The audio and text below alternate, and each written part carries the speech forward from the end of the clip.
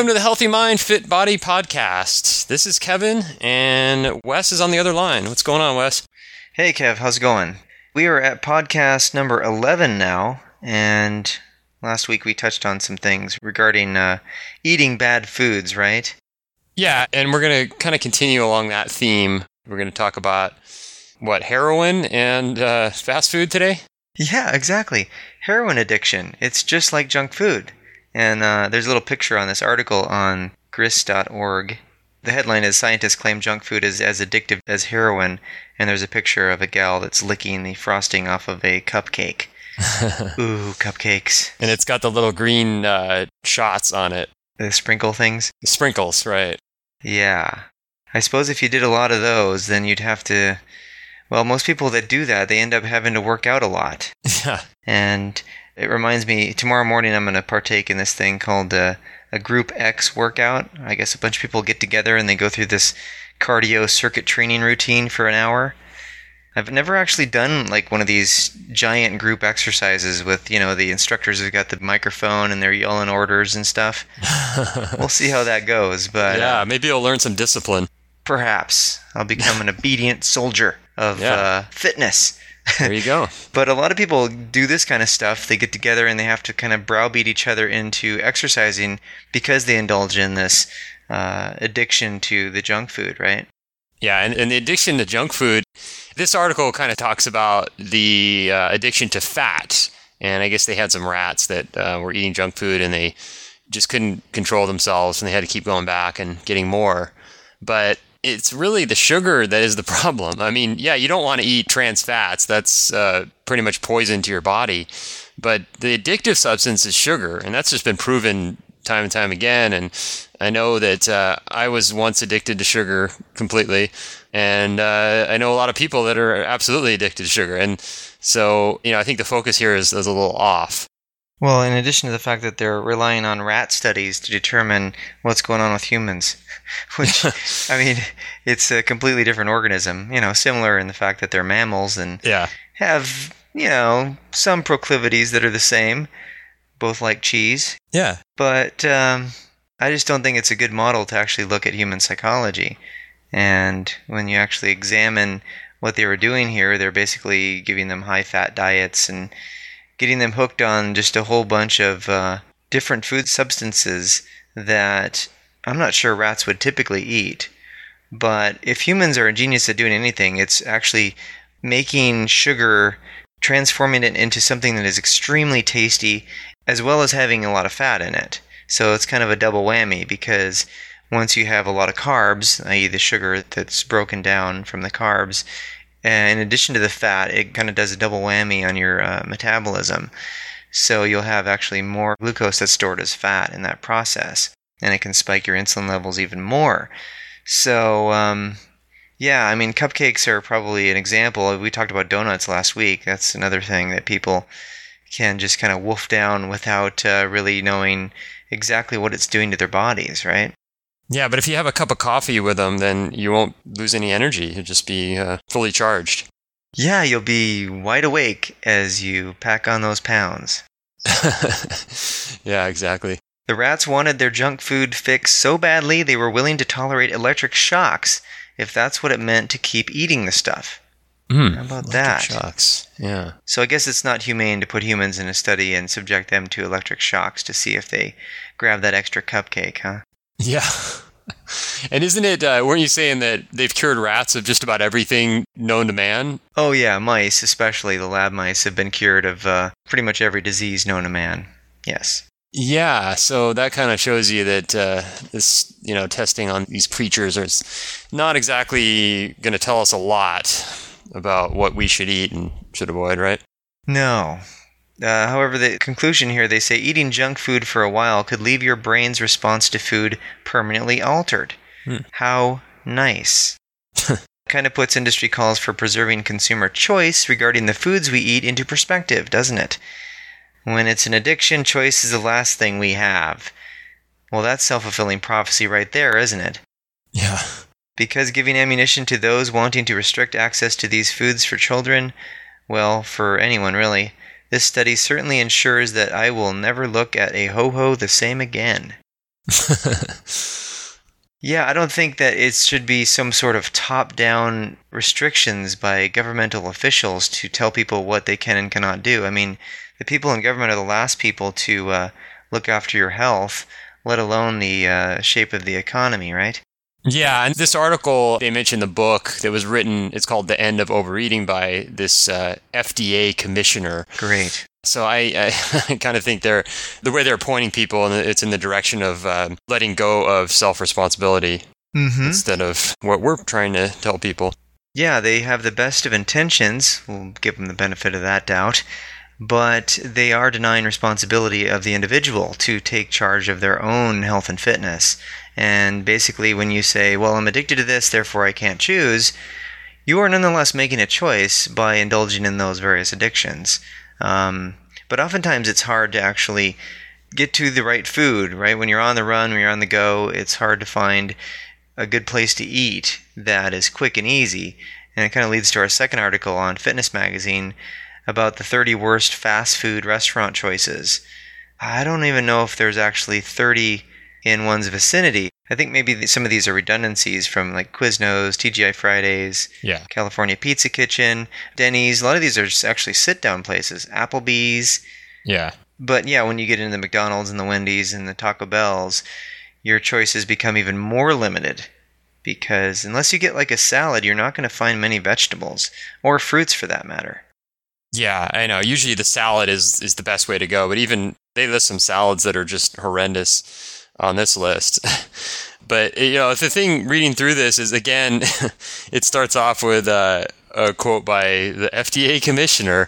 Gosh, you can't get away from this guy. I know. He's everywhere. Is this the same guy? It's the same guy, David Kessler, MD. He's the author of The End of Overeating.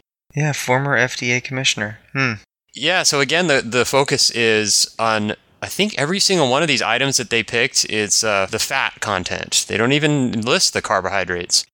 Yeah, there's a token statement here about American restaurants have been piling on layers of fat, salt, and sugar to their creations, all of which tricks our brain into craving more food. Yeah.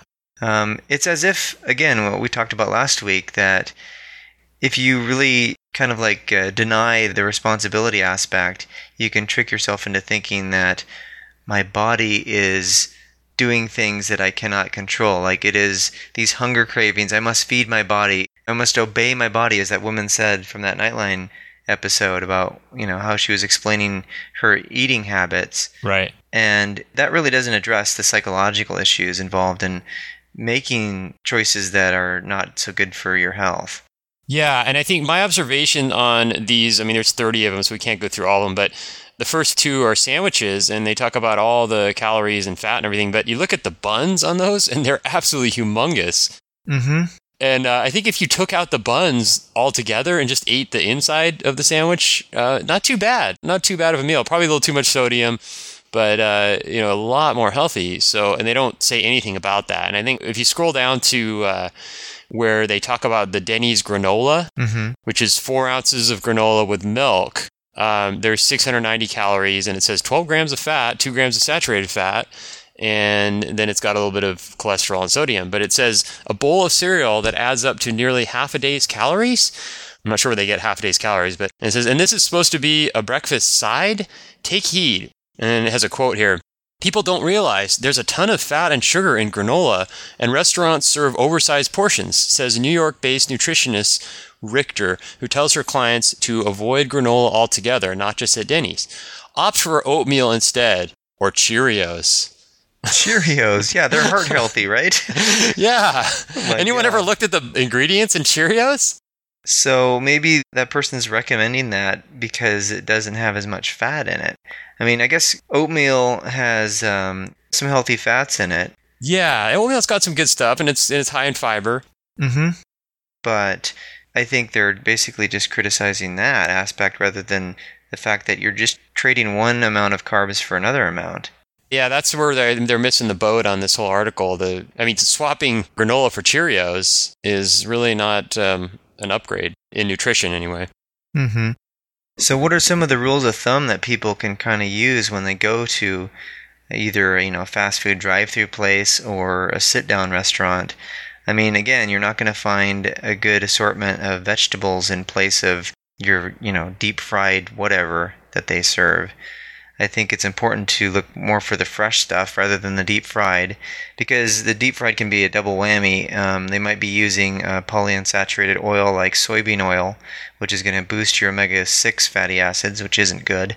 Right. As well as having a rancid aspect to it, that the oil is actually oxidized throughout the day, depending on when they put the oil into the vat. You might be getting the end of the day's usage of that oil, and it could just be loaded with free radicals, which wreak havoc on your system. And you'll definitely need to pop some vitamin C and some other antioxidants to deal with that stuff. So, I mean, you can do damage control like that. Make sure you have vitamins along with you. But there's, I guess, some rules of thumb that people can employ to make sure they're making healthy choices in this process.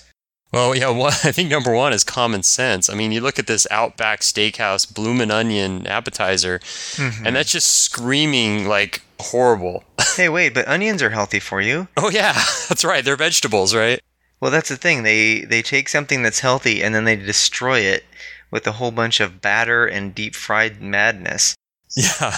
And it's not going to do you much good. I personally don't go to fast food restaurants for this very reason. I mean, most of the time. Some of the times I do.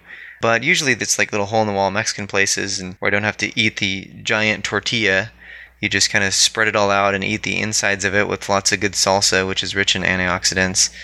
But when you go to like a McDonald's as the benchmark, it's very hard to find a balanced sort of meal that isn't going to lead to this really high disparity in carbs to protein ratio. So you're going to have like 4 to 5 times the carbs as you do protein, and then the fat is going to be thrown in there with the carbs, and it's pretty much a non-starter as far as health and nutrition goes. But again, the salads are good, and I think if you stay with the lean meats like a chicken salad and then add in fat, like have a bag of nuts with you, like macadamia nuts or walnuts are really good. They have some omega-3s in them. Cashews, peanuts even. All these kinds of nuts are really good sources of energy, and they're not going to have the effect of weight gain that the extra carbs are going to be with the buns and the all the extra sugars that you get along with those main meal choices. Yeah, and I think just if you do end up in one of these places on the list, like a fast food or like a Denny's type of place, one thing you can do is just to throw out the bun or take the bread away. Don't eat the extra carbs if you don't have to. Mm-hmm. It's not ideal. I mean, you're still going to be getting, you could be getting some bad fats. You could be getting too much sodium. But to save on the carbs will really help out with your energy levels, and you're not going to be as likely to pack on that extra fat onto your body. Yeah, and if you can prepare in advance, it kind of helps sometimes to just have a nutrition bar with you, like a protein bar with those nuts.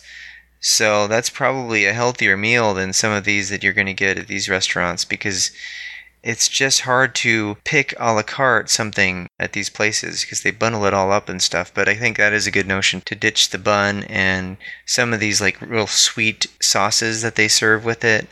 Again, the main issue is the fact that carbohydrates in excess are responsible for the obesity epidemic that we have in America. And there's actually another article here on CBS News that says from this study, 40% of U.S. may be obese by 2018. If the current trends continue, research group warns spending on obesity could hit $344 billion.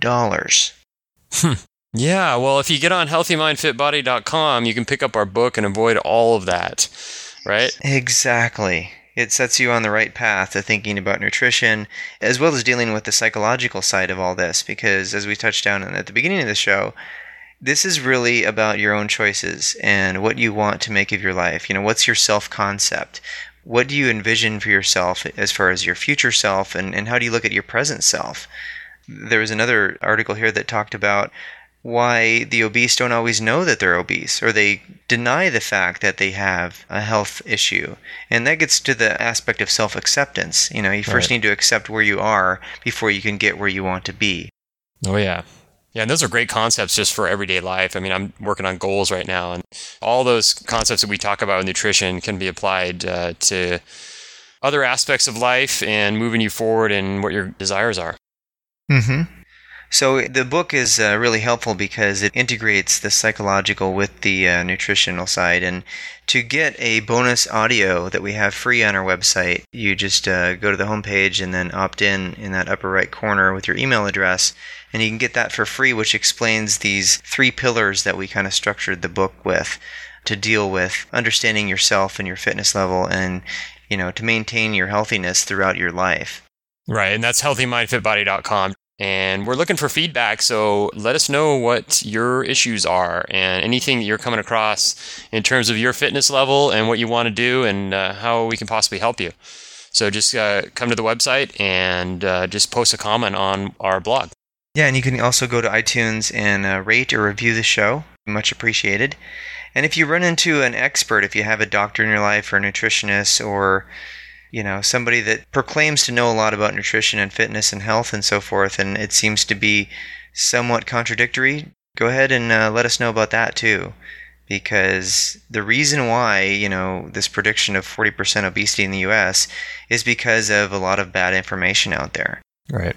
And it's important to really nail down the essentials of what it takes to live a healthy life in order to actually prevent a bad state of affairs for everybody in this culture.